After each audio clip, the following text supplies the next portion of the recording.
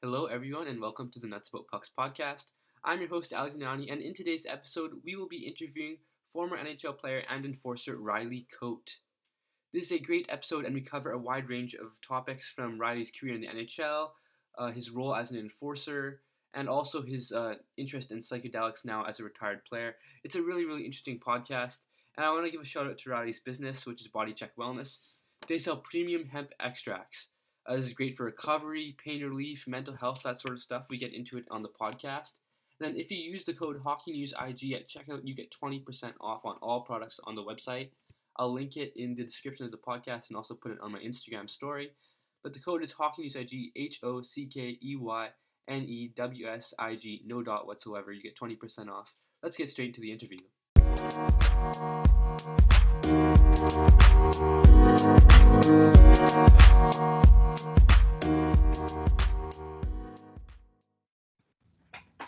All right, well, first of all, thanks for coming on the show. Thanks for having me. Yeah, how are you holding up in quarantine? It's actually been pretty good. I got two young daughters, been able to spend a lot of time with them. The weather has turned pretty nice here recently, so been able to get outside, bike rides in the backyard and whatnot. So it's actually been pretty good, just trying to find the balance of work and family. So That's awesome. So you had a brief career in the NHL. So were you always like an enforcer type of player, or did you start off differently? no, I wouldn't say I was always an enforcer type of player. Grew up in Winnipeg, Manitoba, played all my youth hockey in Winnipeg as one of the go-to guys. I understand I was a big fish in a small pond, but nonetheless, up until I moved away from home to play junior hockey, I had been in one midget hockey fight, and it was like a bench clearing brawl, cage rage. So never really had that on my mind. Moved away from home when I was 16 to play in the Western Hockey League, and I didn't sign up to be an enforcer, but that year I had more fights than I had in all three other junior years. I had 9 fights, which is, it's enough, but it's not anything significant if you're actually consider yourself an enforcer. So I think I had like 18 fights over 4 years in junior hockey. Then I turned pro, undrafted, and just made the decision to be a fighter. So I just went into training camp to take on the biggest, baddest dudes, guys the most penalty minutes, biggest guys, and that's what I did. It landed up being a job. Exactly what I focused on is exactly what I did, and was to hit, be a physical guy, and fight and answer the bell. So after that, I was fighting 30, 35 times a year. So I wasn't, it never really crossed my mind early on in my career to be an enforcer. It was just something that I figured I had to do to give myself a standing chance to ever play in the NHL. I was looking at the guys getting called up, a lot of penalty minutes and a lot of goals, and being undrafted and being a competitive guy. I was into, being in shape and, just all these things just were really competitive that I just figured in my mind, I knew I could do this. I could at least train my ass off to be the best that I could be. So that's what I decided to do. It was nothing more than just giving myself a standing chance. Mm-hmm. Did you train in the off season for fighting at all? I did. It's after my first Yeah. couple years pro. I was slugging it out in the real minor leagues in the Central Hockey League and then the East Coast Hockey League. There wasn't a whole lot of resources for that type of stuff. So just going to the gym and overly lifting weights in a non-functional hockey functional way. But it wasn't until I got signed on with the Philadelphia Phantoms when I started to take different types of, say, martial arts and or self-defense, if you want to call it that, training. Started with karate, did some taekwondo. Eventually, I realized that wasn't overly practical and functional for a hockey fighter. I needed to get a little bit greasier, so I got into like Greco-Roman wrestling, wearing a gi, getting in tight, throwing guys around, stuff like that. So fighting these big Camden cops, sparring with them, and just got into more, actual stand-up combat stuff, which was extremely relative to a hockey fight with the gi and the hockey jersey, in close, dirty boxing type of training I was doing. So, and it was the last probably 4 or 5 years that I really focused on specifically fighting in hockey on the off season. But yeah, it became a skilled position, right? Back in the day in Broad Street Bullies, these guys are just throwing haymakers, and there was really no strategy besides punches and bunches. Not that I was a technical fighter by any means, but there's certainly a lot of guys that really trained in tying up and being in position and protecting their jaw and all these things that a true fighter would Mm-hmm. would learn and would know to fight, right? You're protecting your jaw, protecting your head, and all these things. So yeah, it was certainly beneficial, no question. And I'm interested, like, how many fights are pre-planned and how many fights are kind of heat of the moment? It's hard to say exactly, but I would say a good chunk of mine, and probably most in this last 15-year era since Mm-hmm. the adoption of instigator rule, or probably a lot more say planned. And when they say planned, it wasn't like I was talking to the guy last night on the phone and saying, "Hey, we're Yeah. gonna scrap." It's happened. That's happened a few times. Don't get me wrong, but it's not that planned. It's more like in the moment. Being on the ice with the other fighter, knowing the score, knowing the storyline of the opponent, how have the last few games gone? Are you making a name for yourself? Is he making a name for himself? So there's a bunch of variables that are in play, but nonetheless, you kind of know, right? So if I'm down a couple goals and I line up with the other guy's tough guy, there's probably a good chance. Well, there's an absolute chance I'm going to try and fight him. There's a really good chance that he might accept it, but depending on his situation, he might not. So, I kind of like know going into it that I'm going to fight a certain guy. You can list out 1 to 4 guys that maybe probably less than that, 1 to 3 guys that would probably land up fighting me or could fight me potentially based on just being brave enough. Just situational and whatnot. So preparing to fight those guys every night, and then, again, it's you line up for a face-off in a certain situation, you kind of know, right? So to answer your question, whether it's 90% staged, if you want to call it that, 10% Yeah. spontaneous, I think the numbers are like that because we're trying to remove the instigator rule and that extra penalty to put your team down. So, previous to the Mm-hmm. instigator rule, it was like, okay, someone's going to cheap shot or do something right in front of me. I'm going to take care of business right here and now. I think it landed up being more, well, I can't do that because I'm going to get an instigator call on me. I'm going to get thrown in the penalty box for 17 minutes and put my team down for 2 minutes. So the best strategy around that would just be, okay, let's just line up at the face-off or in the middle of the play and both agree to fight. And it looks like it's staged and it's planned, but it's just guys doing their job within the rules of Yeah. the game without getting penalized. So that's why I started looking like that. To me, in my opinion, it should go back with no instigator and keep that true accountability in, where it's like if something happens, the refs can only do so much, and then the players need to self-police to some degree, right? I'm not suggesting Broad Street bullies where there's bench clearing brawls and fights and warm-ups and all that, but there has to be a happy medium of the players earning that respect within the limitations of the game versus having the refs to police it and almost use that extra policing as an advantage to just to sell it a little bit more, embellish it a little bit more, not stick up for yourself. And the strategy is like, well, let's just go on the power play, And I guess it's Yeah. great strategy. You know, and when you look at the big picture because of the rules, but to me, it's like you lose integrity of the game when you do that. And to me, there's a lot of lost respect. There's a lot more concussions now than ever. I understand there's Mm-hmm. more diagnoses more than ever, but we're also seeing a lot more cheap shots. A lot of things that you wouldn't see, 15, 20 years ago, previous to the instigator rule. So it's probably longer than that now. I forget I've been out of the game 10 years now, but probably Yeah. 20 years. Nonetheless, that just that added element of accountability in the back of your mind, knowing that if you cross that line, hey, play hard, play the game hard and respectful. If you cross that line, whether it's by accident or on purpose, there should be a price to pay.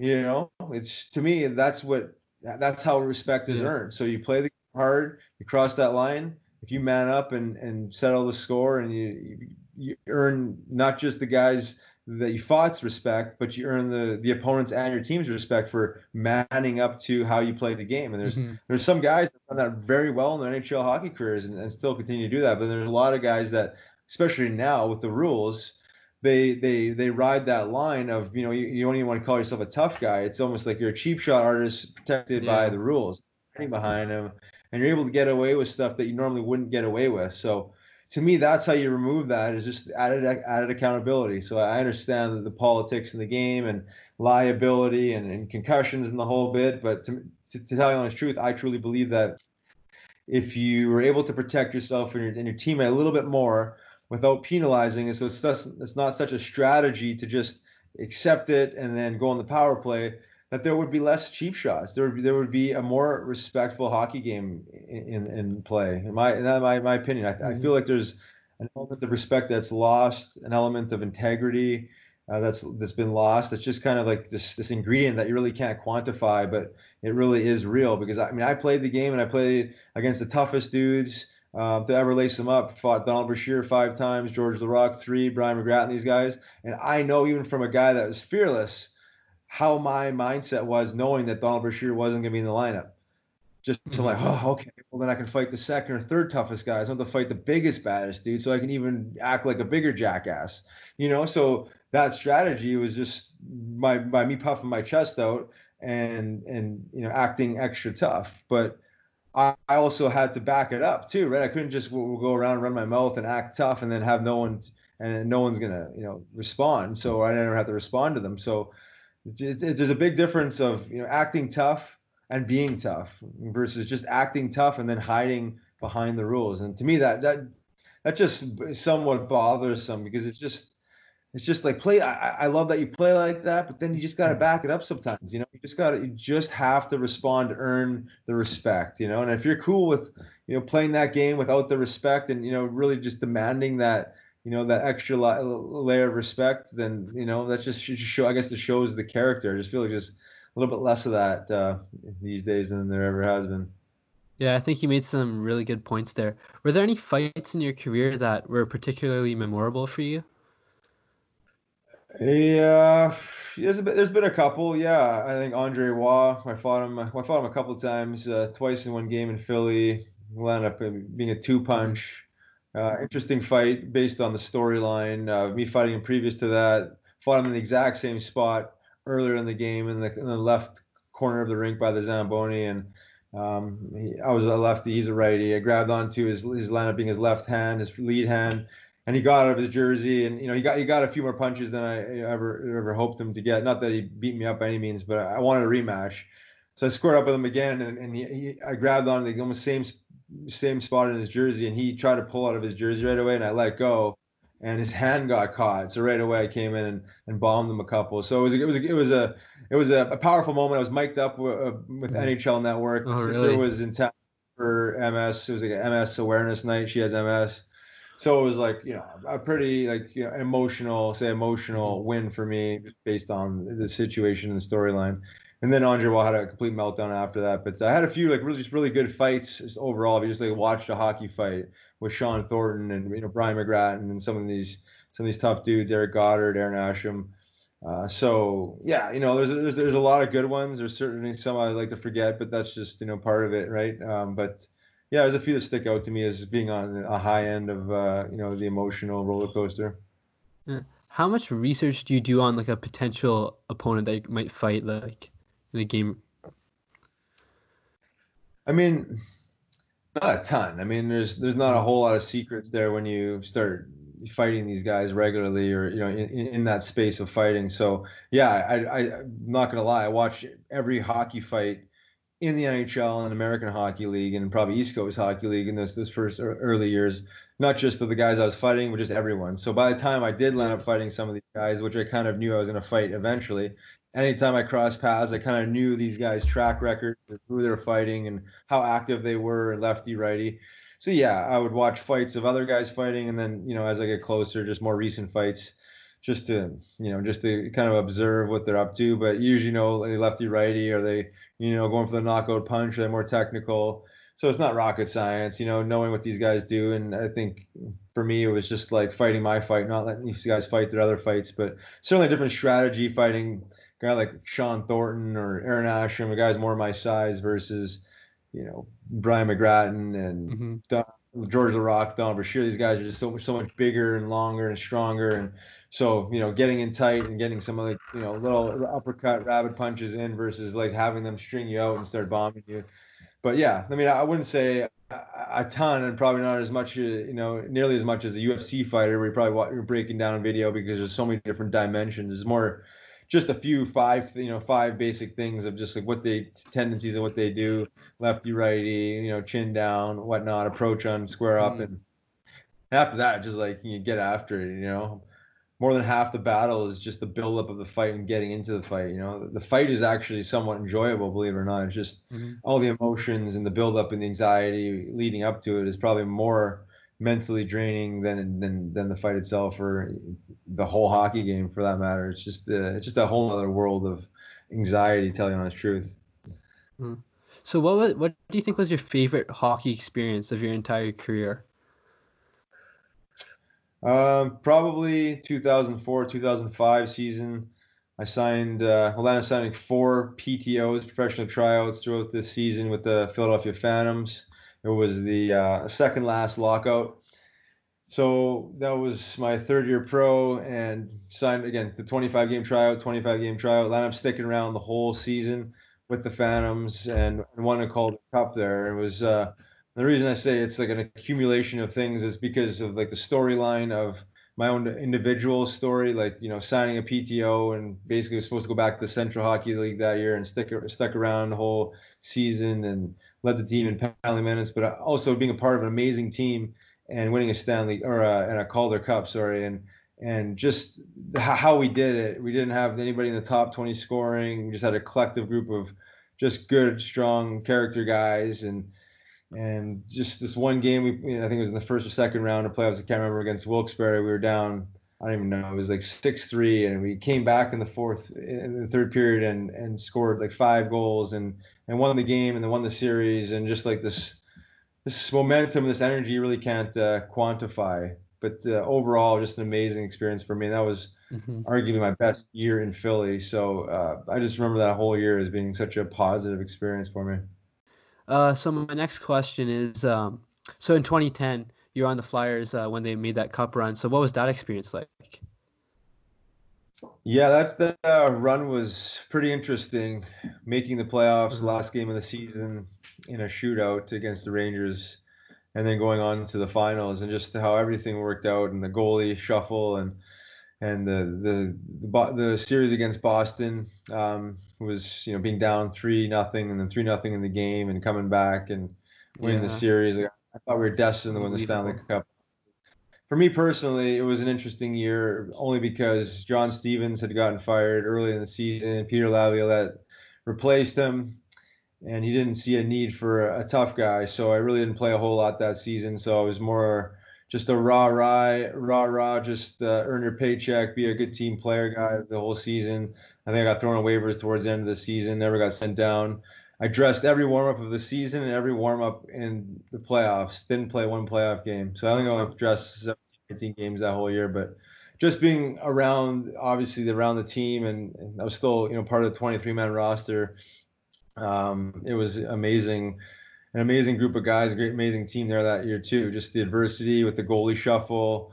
I can't remember the order of the injuries between Michael Layton, Brian Boucher, and we picked up, or we had Ray Emery and Brian Boucher picked up Michael Layton on waivers, and then they got interchangeably injured throughout the year, and then going to playoffs, there's a couple injuries, and Lates landed up being our number one. But again, just a really confident team, just interesting layers of scoring, and we had some toughness. But yeah, that was an awesome year too. And even for my situation, it was still very memorable. I mean, it was something that I cherished. I woke up in the morning, I was still the first guy at the rink every day, had a good attitude. So as shitty as it was to not be in the lineup, I mean, it's Hmm. first world problem. I could sleep at night. Yeah, so that was such a crazy season from coming back 3-0 against Boston to then like the Patrick Kane's overtime goal. They never really found the puck. What was that feeling in the locker room after the loss in Game 6? Well, obviously disappointing. I Hmm. just think the way it went down was probably even more disappointing. Yeah, It's going to be a winner and a loser. I think just to go down on a play like that, like in just an insignificant play that normally would never happen, it's just deflating, obviously, right? yeah. It's like no one even knew that the goal went in, right? I mean, it was Uh-huh. um, it was just one of those. It wasn't an exciting play. It wasn't like an amazing play.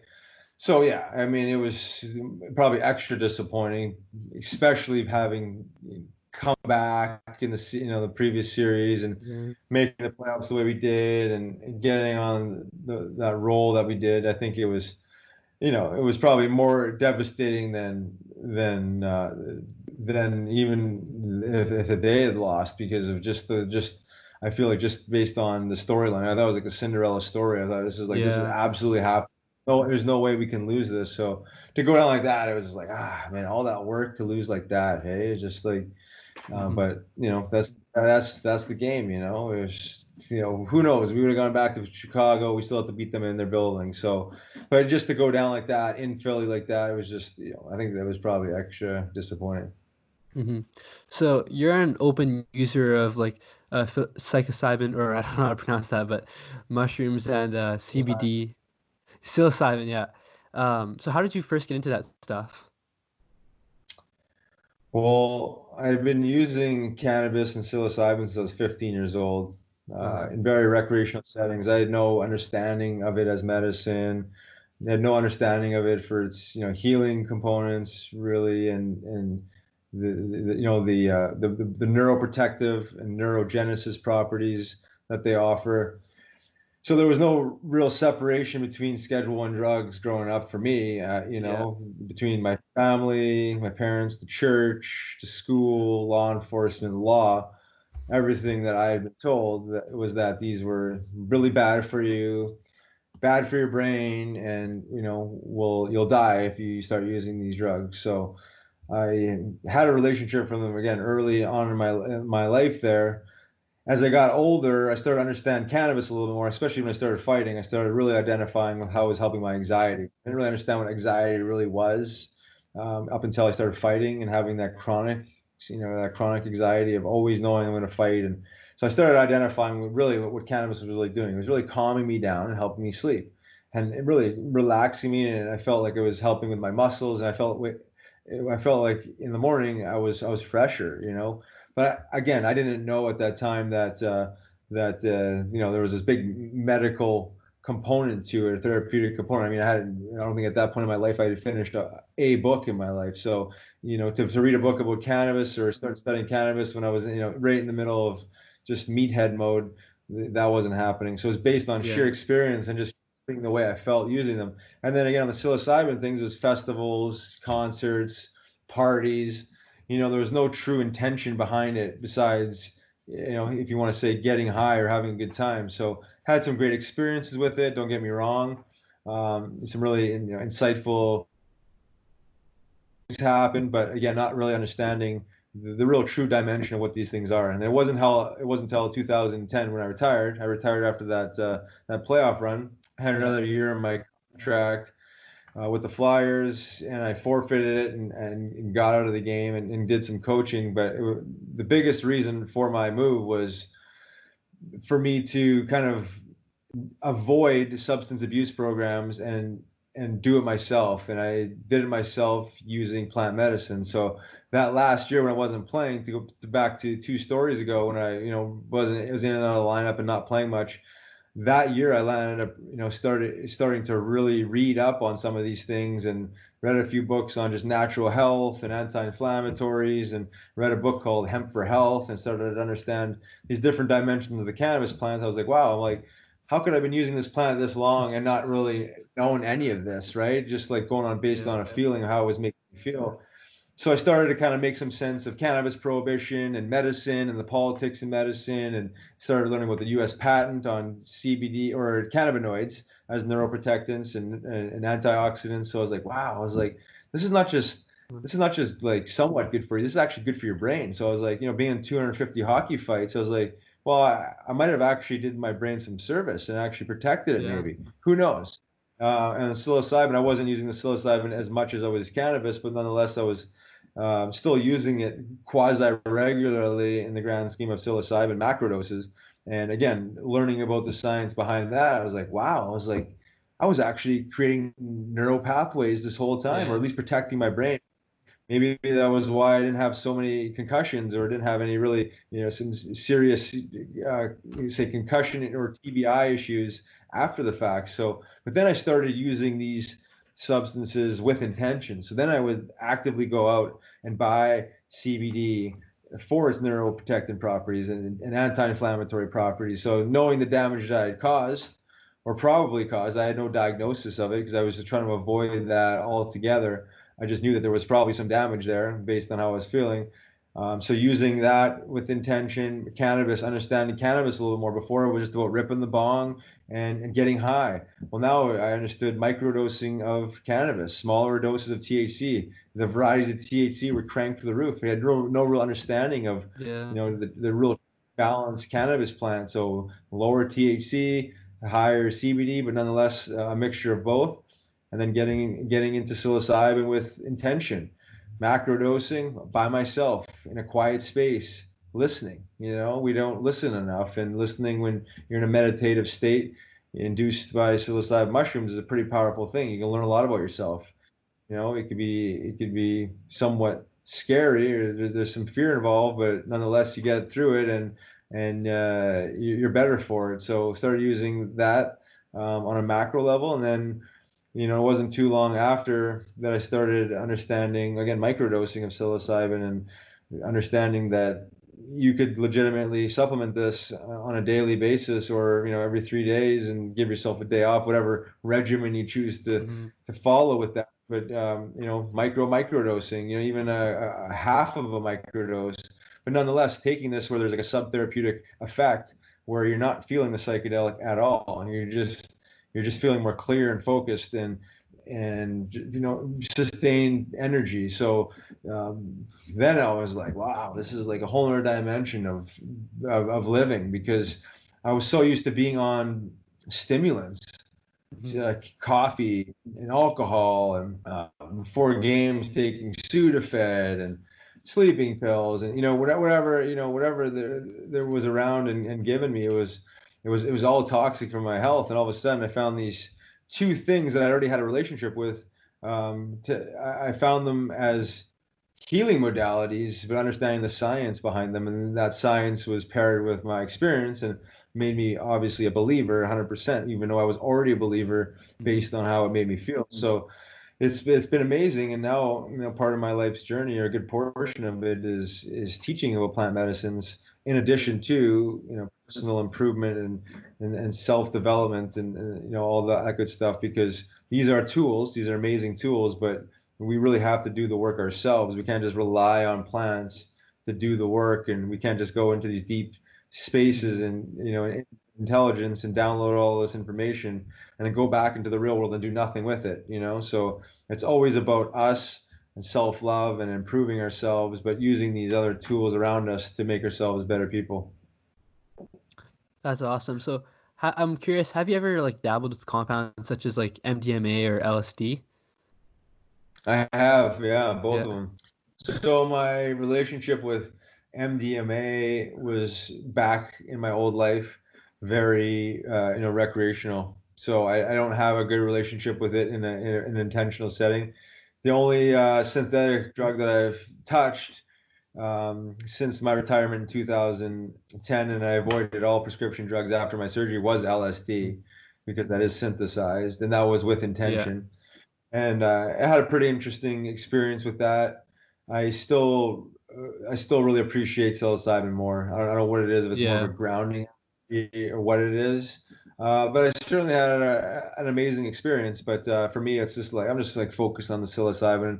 Done the ayahuasca. I've been to Peru doing the ceremonies of ayahuasca, and I really appreciated that. And I think there's a ton of healing through that brew.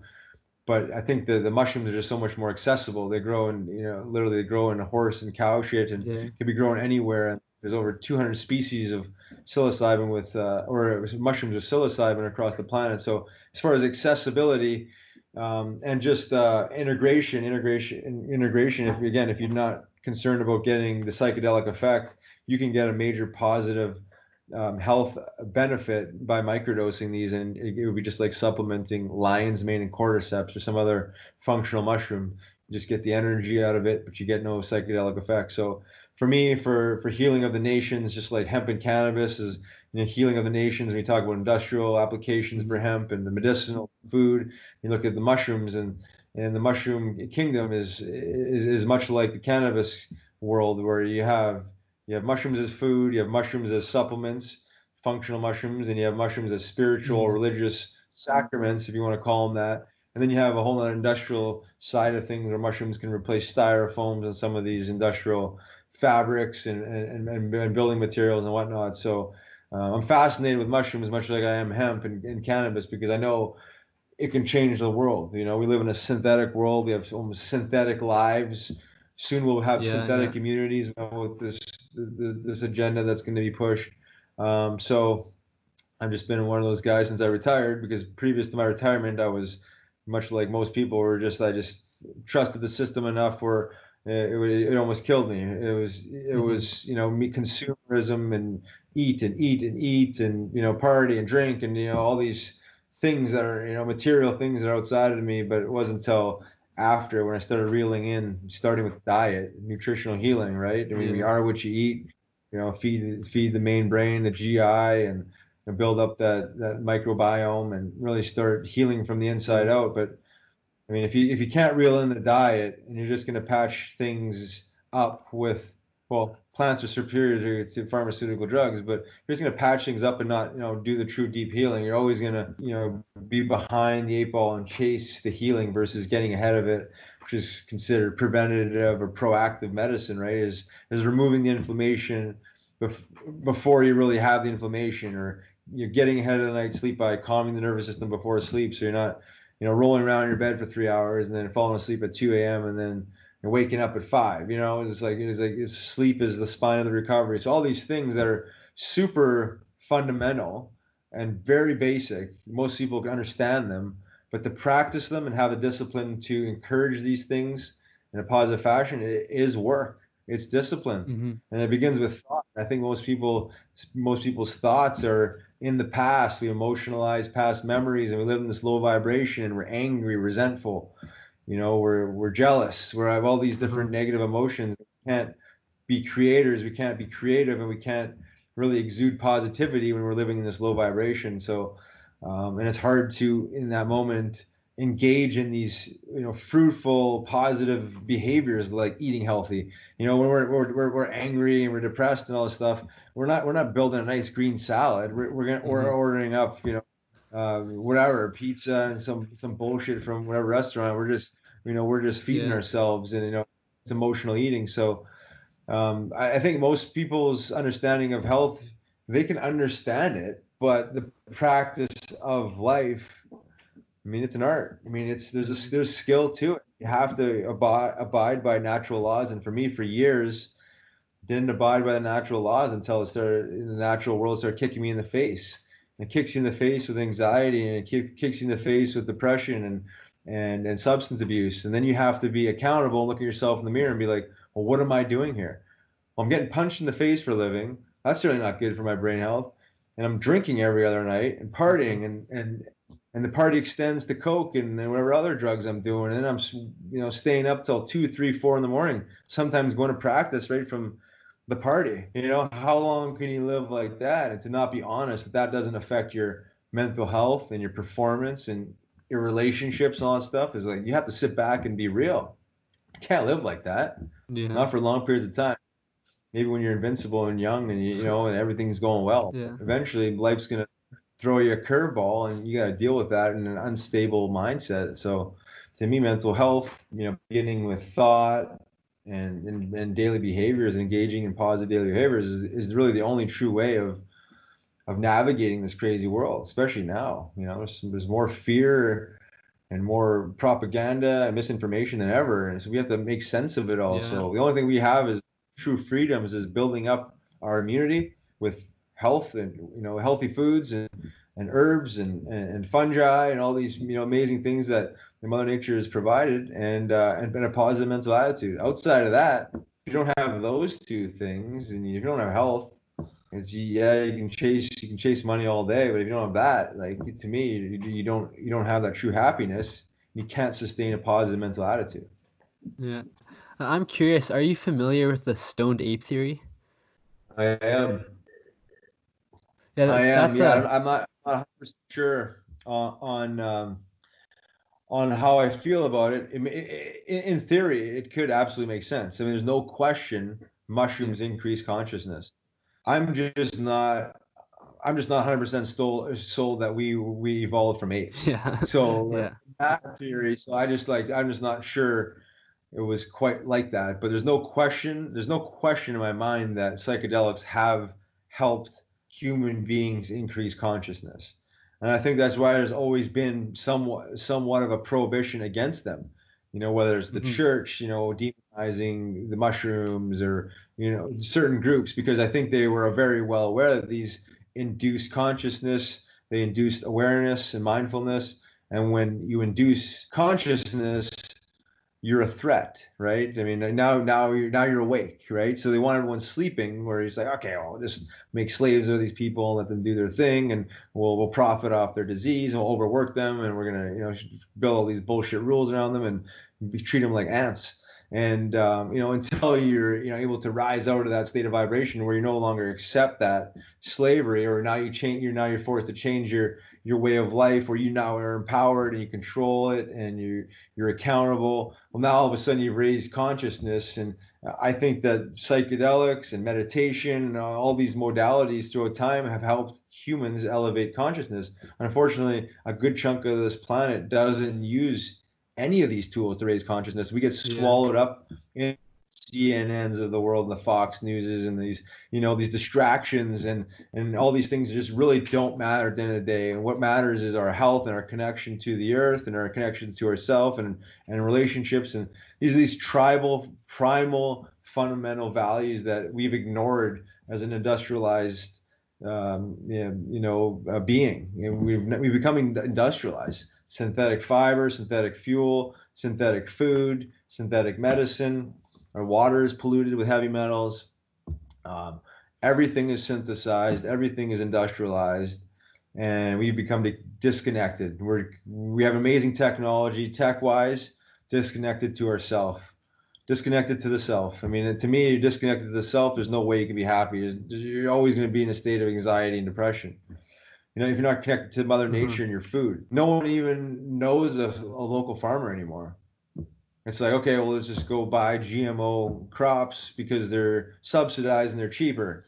No, you know, no care in the world that those are sprayed with, you know, Roundup Ready glyphosate, you know, Hmm. very toxic, herbicide. So that's consciousness, right? So to me, it's just if we can just, you know, bang the drum and show the natural healing and show these transformations.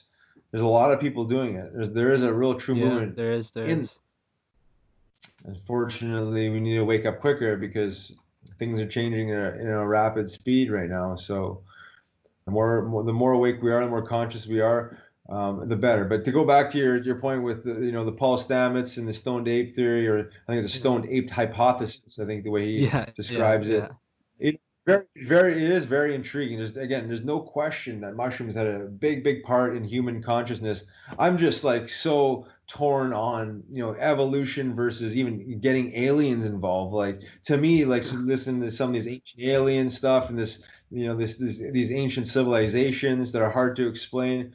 Like to Yeah. me, I almost think mankind has evolved or died off or evolved several times. And then with certain people live through some of these apocalypses. I think we've self-destructed several times. So I don't Interesting, know. I interesting. don't know if I believe that, apes, 3 million years ago evolved from this primal ape type being to a conscious, upright human being, especially when there's still monkeys and orangutans and apes, Yeah. that roam the planet. But, no, yeah. So I mean, there's a ton of different theories out there. I think it's way deeper than most people think. I mean, you look at the planet Earth is just one planet around one star. If the galaxy is infinite and there's billion stars, if just one planet around each star sustained life, whether it was an actual conscious being or just, a single cell organism, even if you chop that number in half, there has to be life outside of mankind of this planet. For sure, And yeah. texts and a lot of these old documented artifacts and certain things. Area 51. There's some interesting things going on where it's like, in my mind, there's no doubt. It's just how deep does it go? Get some of these old ruins and some of these technologies that were built with alignment with the stars and energy sources and antennas and stuff, like way before we had technology to do this.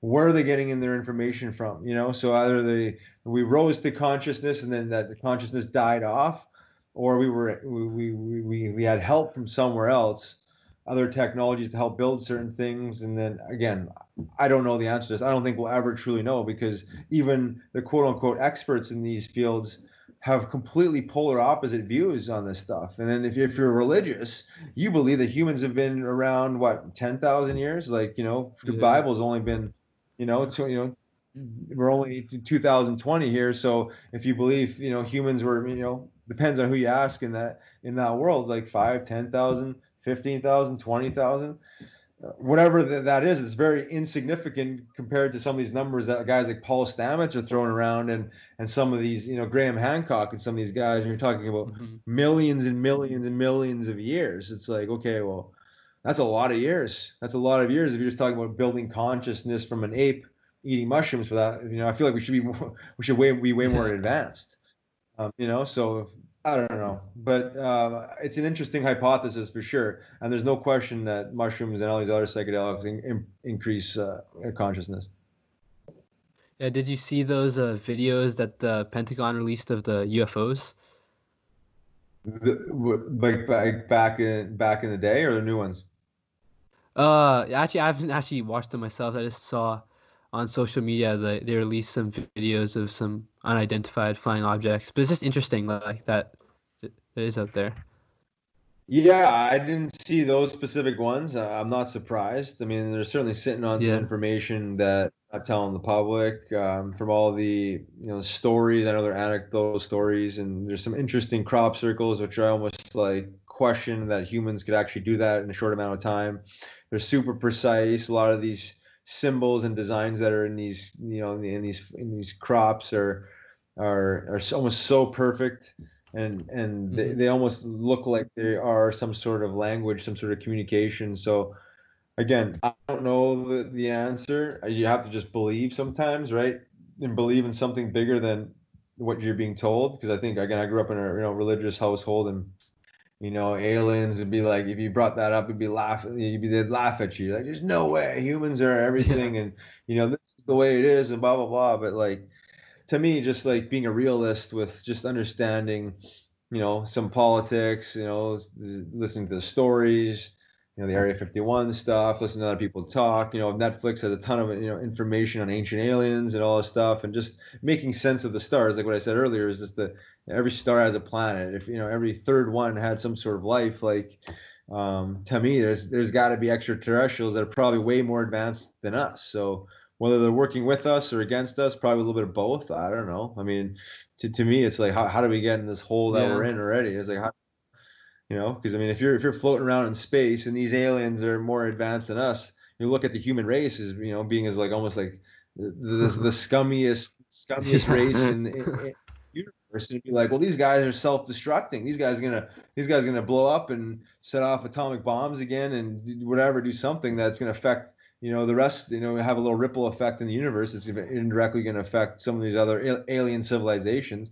I know I'm getting a little deep here, but from the outside perspective, like I just believe that there's something out there, bigger than us, and we'd be naive to think that we're not, especially when, too, it's like, Donald Trump launches Space Force, and there's like a race to collect resources on other planets. So who knows how deep it really goes? The common man will never ever truly know. So you just have to like listen to information, have your mind open to some degree, and just be honest that whatever you believe, you can't be like super defensive unless someone's opinion is like just like totally bush league. But you have to be open to other people's opinions, because it's like it's an open-ended book, because we'll never truly know. It's not like the government's gonna have a briefing tomorrow at 11 a.m. and tell everyone what's going on in outer space and what's been going on planet Earth. So Yeah, it's interesting for sure because there's just so much information around. You hear, some, guys like Joe Rogan and some of these other guys bring on some Exactly. Yeah.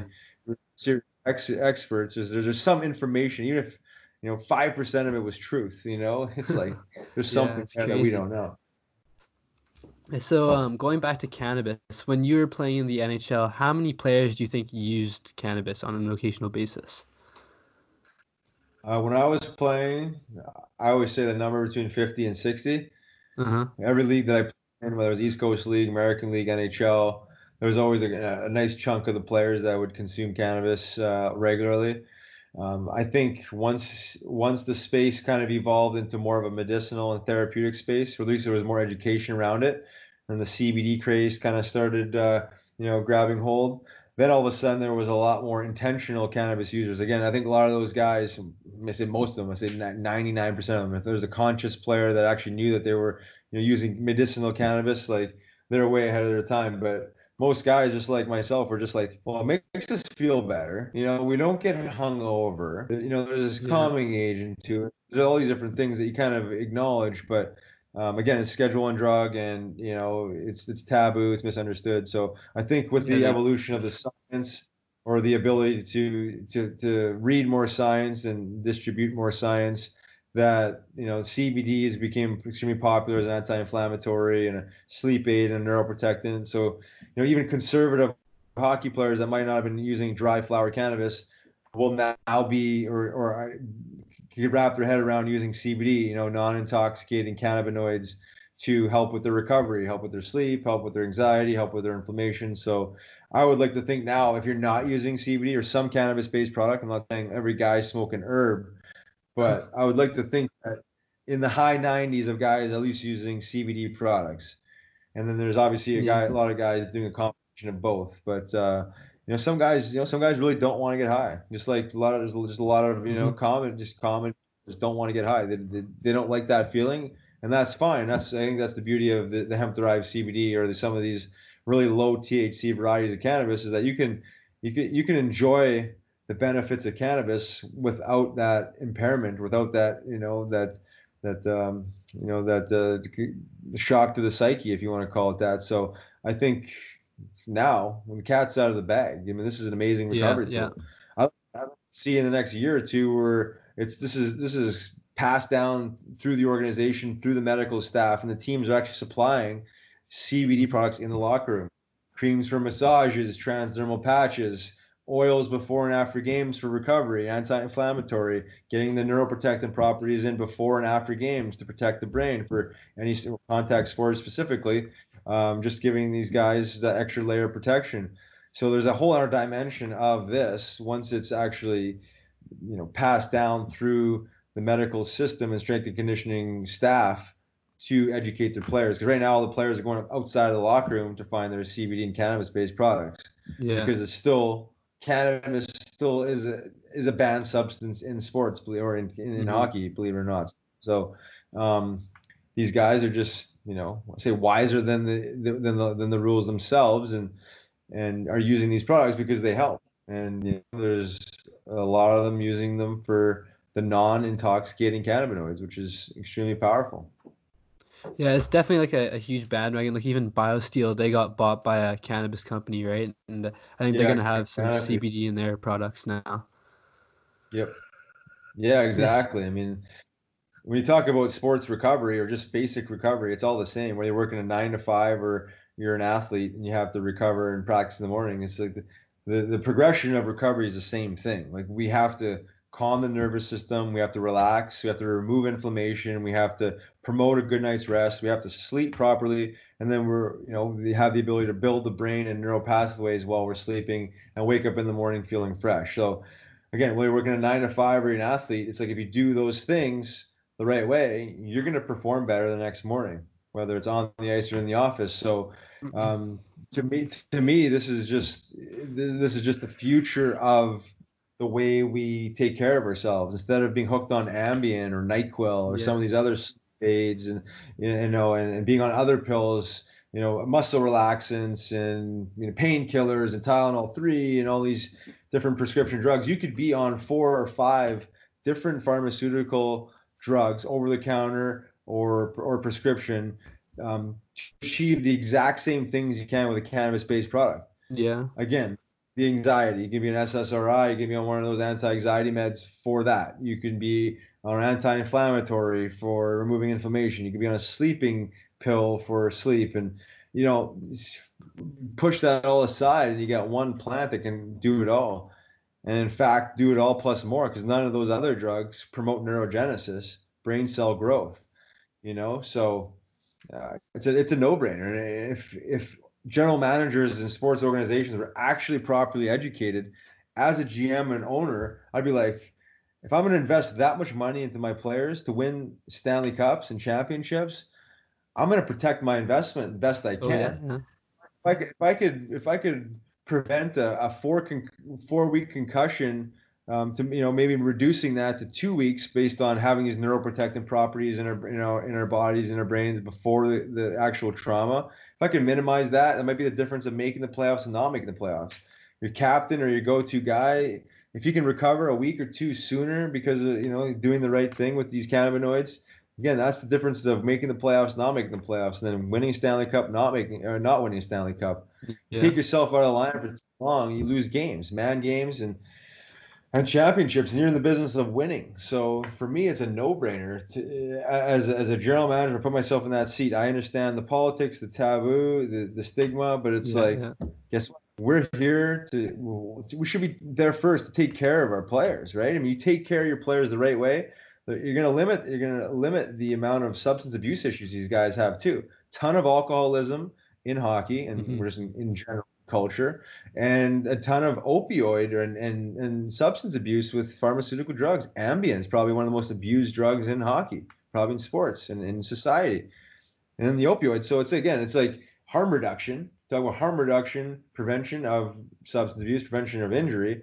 As an organization, general manager, brass as a whole, we should be absolutely endorsing this and getting as much information and education we can to the staff, so we can get that information to the players, so we can actually do this internally and from within. Because right now, guys are just taking other people's words for it or figuring out their own. And I'm not saying that they can't figure it out on their own, but there's this whole other dimension of studying this to actually get real precise on our results. If you're able to study it and get some data collection based on milligrams for individuals, Mm-hmm. how many milligrams do we need after a game? How many milligrams before? Getting very precise with the dosing. So that's the direction it's going. But BioSteel adding CBD is brilliant. I mean, the company probably tripled in value based on Yeah. that move. I already seen them selling in the U.S. at one of these, the GNC or one of these health stores, and in malls and whatever else. So the CBD is going to be added in everything, but people are understanding that it does help with recovery. So athlete or not, it's a beautiful thing. Yeah. And do you think psilocybin will ever become on the level that CBD is approaching right now? Like in general? You know what? I'd like to say so. I think the complicated part about psilocybin is that you say it is a psychedelic. You can sell this and then you have people misuse it just like anything else, right? So now all of a sudden, like in the 60s where they misused the LSD, and all of a sudden, the Yeah, yeah. government shuts it, all that stuff. So I wish humans were more responsible to say yes to that question. I look at two sides of this. I look at the microdosing and I look at the macrodosing. To me, Mhm. microdosing should be available for everyone, right? Everyone could use microdosing. Mental health, just anxiety, depression, all things mental health, concussions, Mhm. TBI, Parkinson's, you name it. Microdosing, no psychedelic effect. Well, how do you draw a line in the sand and say, okay, you can have microdose, but you can't have macrodose? Because you can just buy a ton of micros Yeah, and yeah. you know what I mean? It's just like you can drink one beer or you can drink 30 beers. So we already know that you can abuse anything, right? Cheeseburgers. Look at America, man. We're fat, sick, nearly dead. So Yeah. uh, the Yeah. problem with the problem with psychedelics is if we take this irresponsible culture, this low vibrational culture, and we just here's this powerful medicine, go use it without intention. There is a negative side to that. So to find that balance, I don't know how you can sell psilocybin without selling both sides of it. I know certain companies are using niacin in their microdose pills, so you couldn't just you couldn't just gobble up 10 microdoses, of 100 milligrams each, and trip out because of niacin. There'd be so much niacin, and I don't know if you know much about niacin, but it flushes your system where you become red and hot, and so it's part of the niacin in there there's I think it's twofold. It's to actually open up what do they call them, like blood vessels for the medicine to work a little bit better, but also for people to not abuse the microdose. So I just don't know how you regulate it. But I think it will get to a point where it's absolutely legal. But I think that the macro will be in clinical settings. So in that that clinical immersion, that really the psychotherapist type of environment where you have to go wear nightshades and do it in that, or you go into a retreat center in legal markets like in Jamaica or wherever they're legal. But I really like to think that the micros will be able to be sold as supplements because it's so valuable, so important to people's mental health. But I think we're years away. There's a huge movement. In the U.S., there's at least 3-4 cities now have decriminalized. I know Canada's talking about decriminalizing as a country, not even just psilocybin. I'm hearing all drugs, kind of taking on the Portugal model, taking the crime out of drugs, right? Taking the crime out of it, because once you outlaw anything, you bring the crime into it, whether it's coffee beans, cow's milk, or Schedule 1 drugs. So I think once you understand prohibition, you like to think that you can remove and reduce a lot of damage by removing the prohibition. But there's a movement, but I think we're still a few years away from actually seeing a true movement like you're seeing in sport, in cannabis and sports with psilocybin. But in saying that, I know a ton of current athletes, NHL players, using psilocybin microdosing. Mm-hmm. I know a ton of athletes in general, coders in Silicon Valley. There's a big thing. There's a big movement going on with this as a tool for performance. So I don't think we're too far off, but it's going to stay in that underground for some time. All right. One more question before we wrap this up. According to HockeyDB, you have one career NHL goal. Do you remember that goal? Really? Yeah. my hockey career is a fog. But actually, I did a podcast today with Bernie. I actually talked about it. Made a joke about it. I said my only NHL goal was against the second best goalie ever played in the NHL, and that was Carey Price next to Bernie Perron.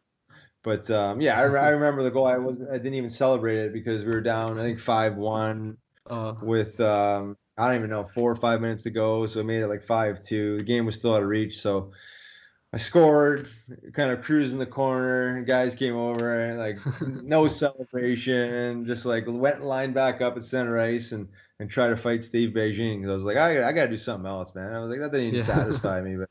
Yeah, no, I remember it. Obviously, your only NHL goal. How can you forget it? But I mean, fuck, yeah.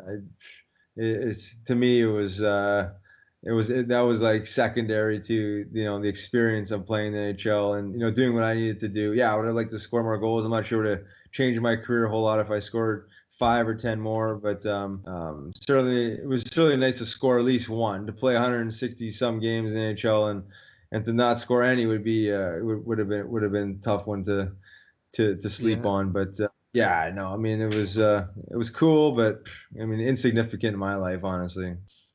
Yeah. Well, I thought that was a great conversation. Thanks for coming on. No problem. Thanks for having me.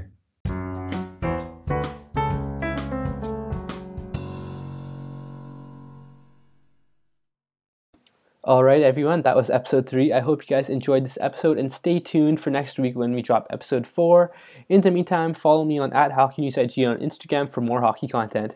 Have a great week, everyone.